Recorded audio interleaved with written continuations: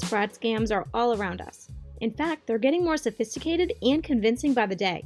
If you get a suspicious phone call from your bank, stay calm and don't panic, but you just might be getting scammed. Welcome to Money Tip Tuesday from the Making Money Personal podcast.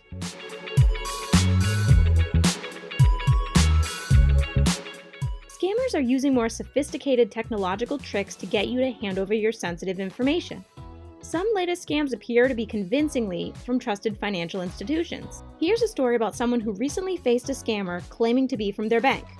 Let's call this person Jack. One day, Jack received a phone call.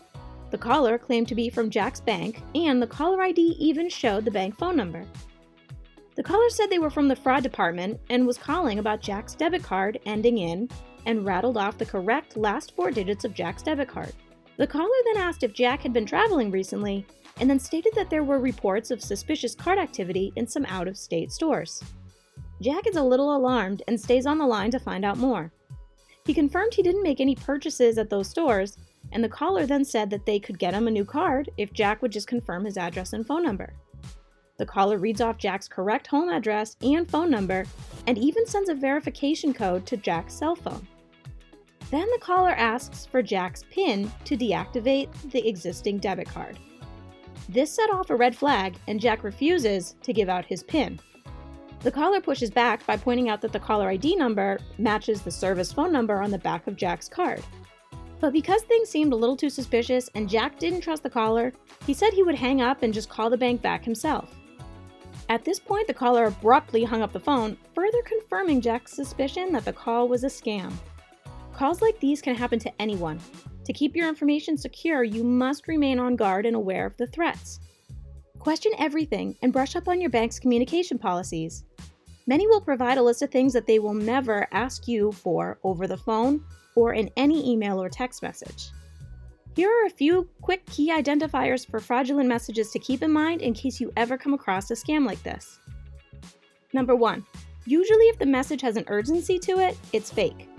Messages that alarm you and then immediately ask you to act prey on your emotions and get you to impulsively hand over all kinds of sensitive information without stopping to think about it. Number 2, if the message asks for you to provide sensitive information like login information, PINs, social security numbers, and bank accounts, it's most likely a scam.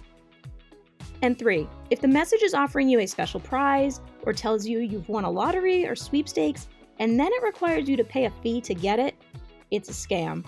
Stay on guard with every message you receive, be it a phone call, a text, or an email. Scammers can be very convincing, so make sure you stay aware of their tactics so you can keep your personal information safe.